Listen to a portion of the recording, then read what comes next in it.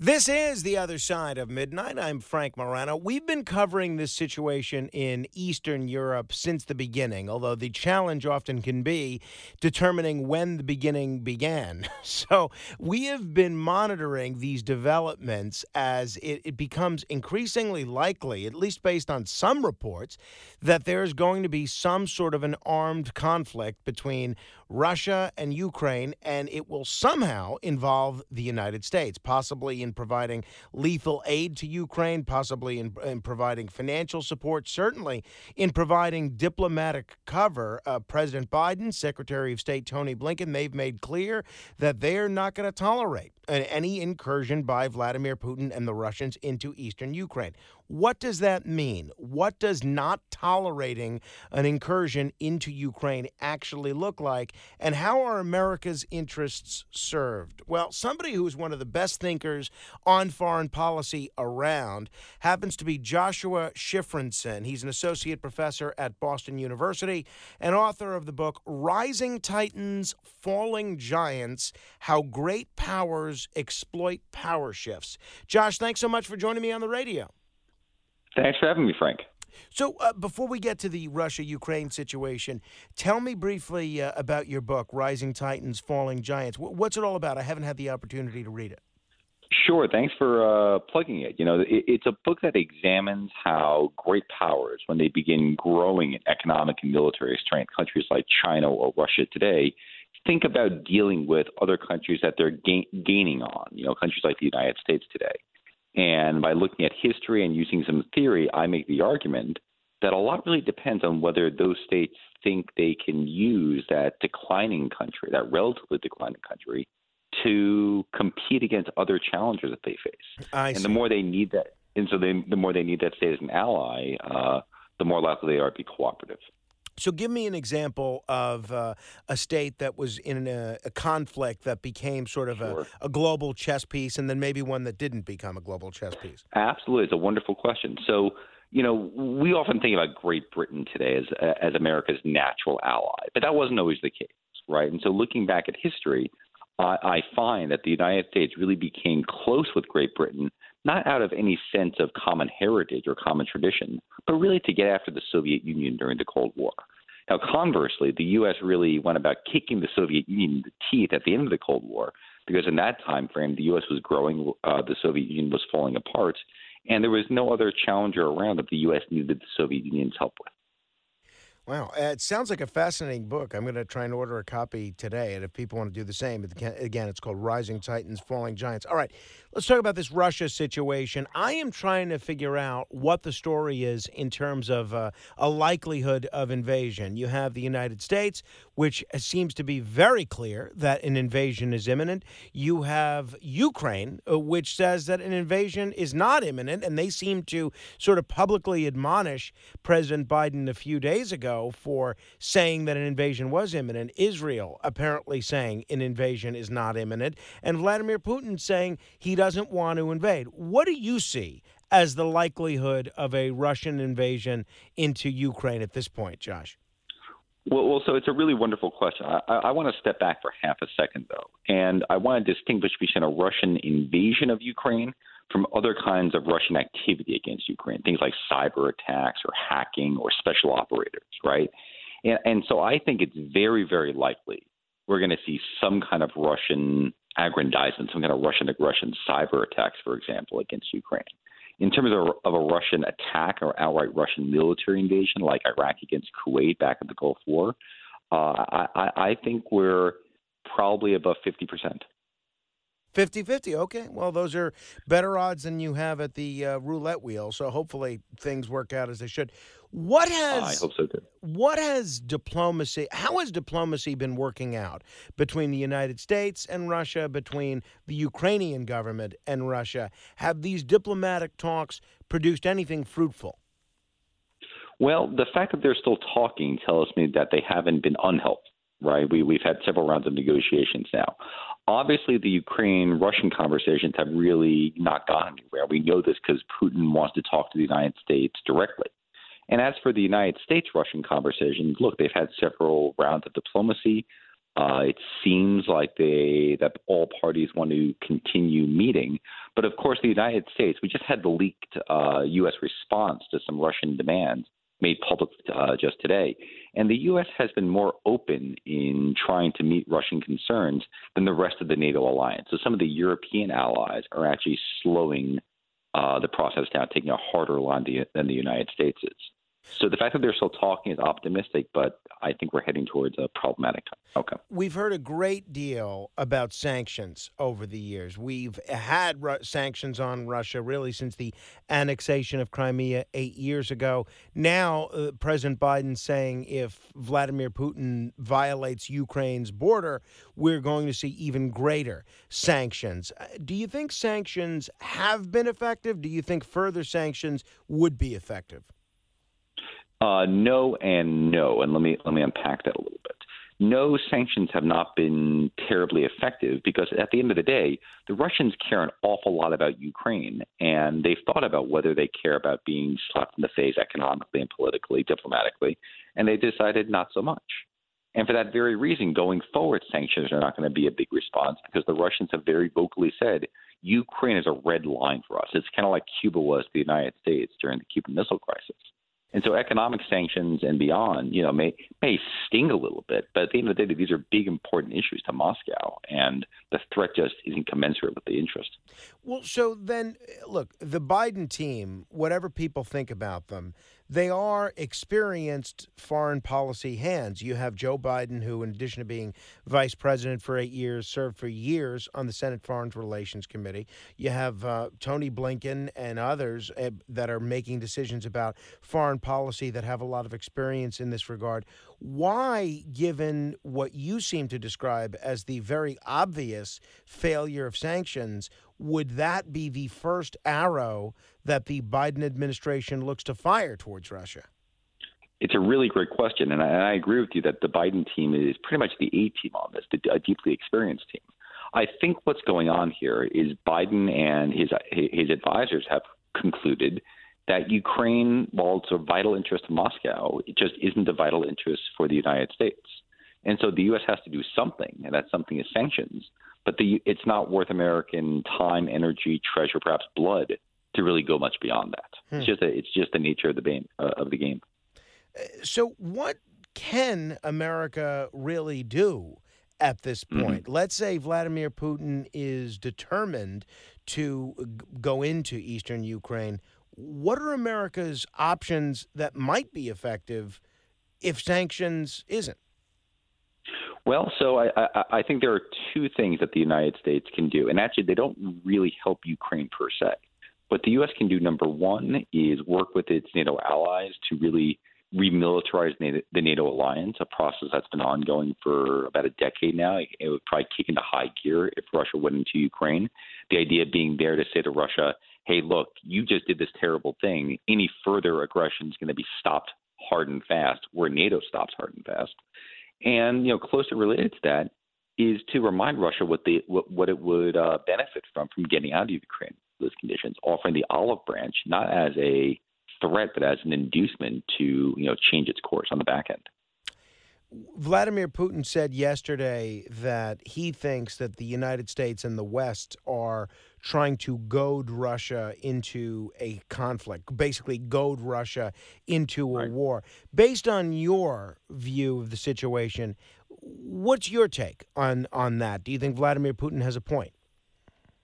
I don't think he has a point, but I actually took that as a very optimistic signal. Because if you think about it, what Putin's saying under those conditions is, hey, look, I don't want a war, and I'm trying to create maneuvering room so I look smart if I don't give a war. It's almost Putin giving himself breathing room not to do anything aggressive for the time being. Again, giving time for that diplomacy to continue. One of the things that we have heard a great deal about, one of the key Russian demands has been stopping NATO expansion in general along Russia's borders and stopping Ukraine from joining NATO specifically.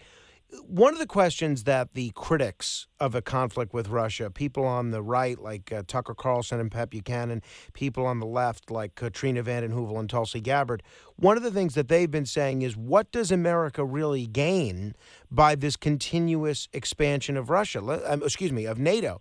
Let me ask you that question. What does America gain by pushing for countries like Estonia, Montenegro, and even Ukraine to join NATO?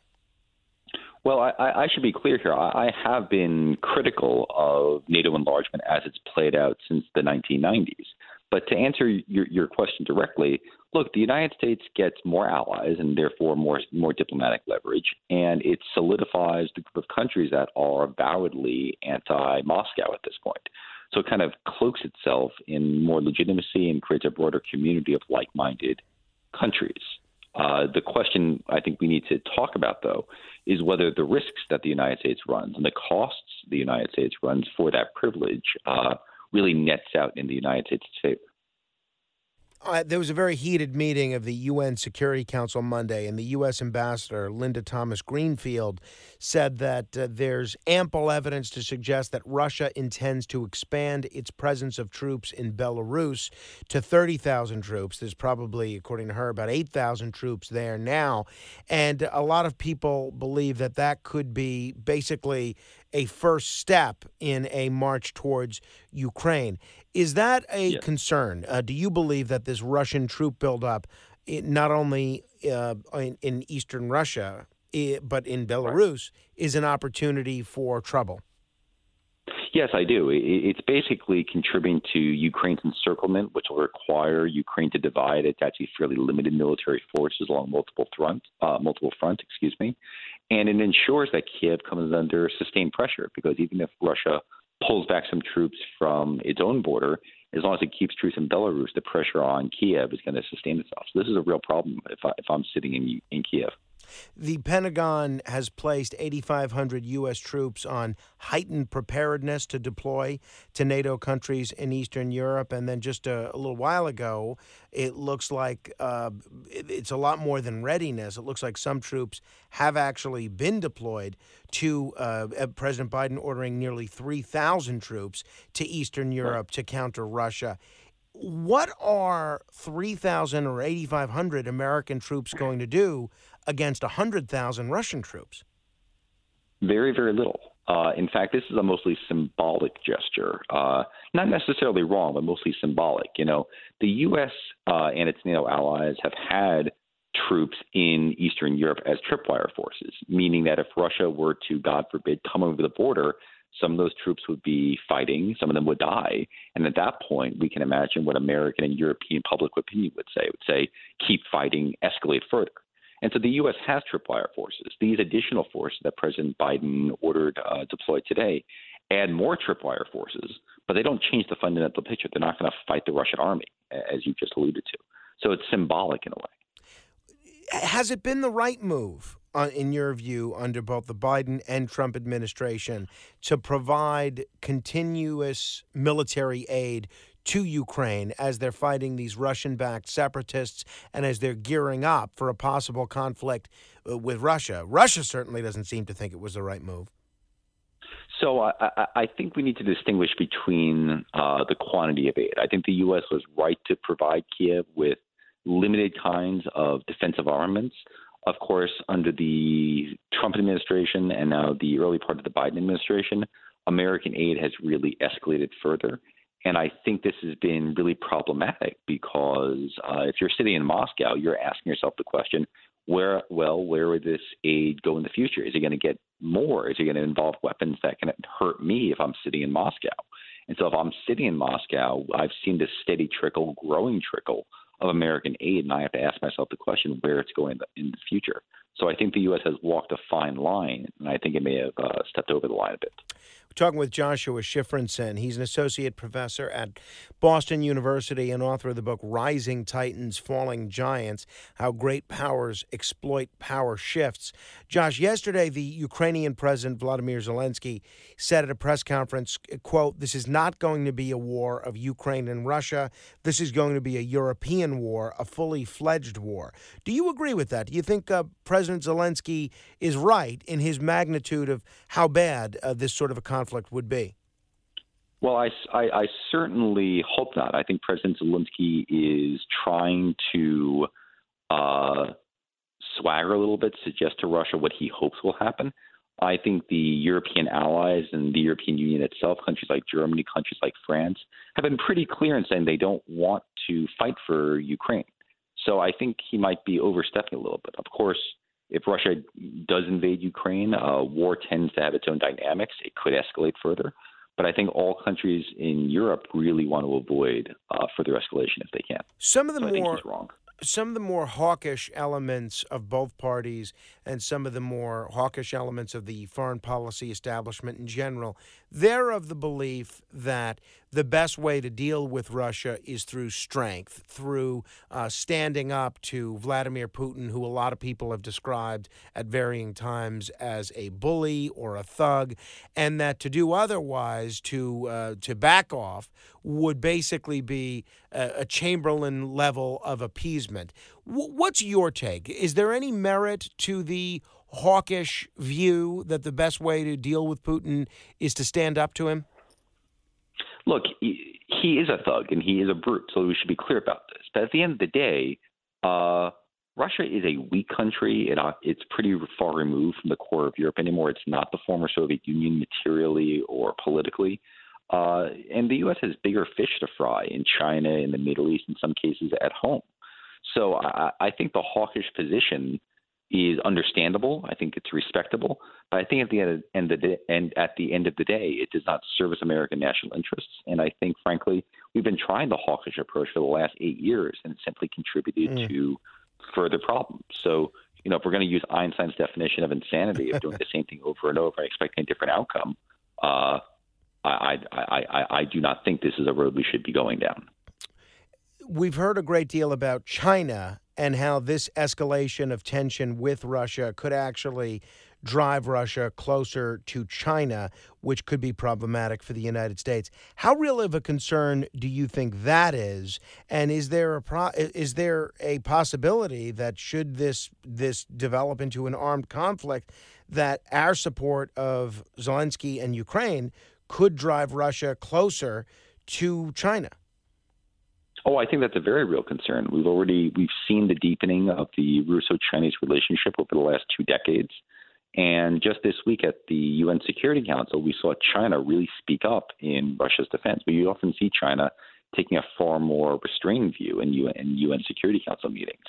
So I think we're already seeing these problems manifest. And look, if we're talking about a sustained U.S. standoff, NATO standoff with Russia, Russia's going to need economic support. It's going to need military support, and China is well positioned to provide that.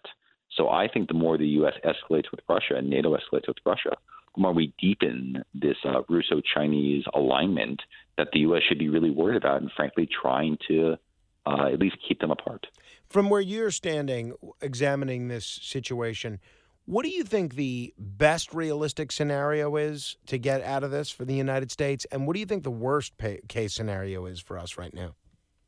Well, so I think the best case option is the United States telling Moscow repeatedly and working with NATO allies like Germany and France quietly to basically say to Moscow, look, we can't formally promise you that Ukraine is not coming into NATO. But we're all going to wink and nod and basically tell you that this is not happening anytime soon. You can provide a very long-term moratorium and in turn strike a deal to neutralize Ukraine, to Finlandize Ukraine, to make it a part of the world where neither Russia nor the United States will formally have an alliance. That, I think, is the best outcome for the United States and about the best outcome for Ukraine. The worst case scenario, though, is the United States telling Russia that we are going to not only keep NATO's door open to Ukraine, but that we are going to do that independent, irrespective of what Russia does, kind of backing Russia into a corner. And so I think under those conditions, we're likely to see Russia invade Ukraine, as you raised at the outset. And I think there's a real risk under those conditions that Russia may not stop until it reaches Kiev, at which point the U.S. and its NATO allies might feel real pressure to get involved, to punish Putin, as you allude to. Certainly hawks would be calling for that. So I could see this really escalating to very dark places, very bad places, even though no one wants it. And I'll just add one other point here. We have to remember Russia is a nuclear armed power. We need to remember what nuclear weapons are. No one's really talking about this, but the prospect of a U.S.-Russian clash, intentional or otherwise, really can go very dangerous places. And sometimes states lose control over how militaries operate. So I think we need to be talking very forthrightly about the real risks here and asking the question, is a potential conflict with Russia over Ukraine really worth even a 1%, even a 0.1% chance of a nuclear war? Well, that is certainly something we're going to be keeping an eye on. Josh, thanks so much for joining us on the radio. I hope we can do this again soon. My pleasure. Call me anytime. Appreciate it. And a big shout out to Joshua Shifrinson's father, who was listening in New Jersey. Happy to have one extra listener today. Hopefully he makes this a habit. If you want to comment on any portion of our discussion, you're welcome to give me a call, 1-800-848-9222. That's 1-800-848-WABC. This is The Other Side of Midnight. I'm Frank Moreno. Straight ahead.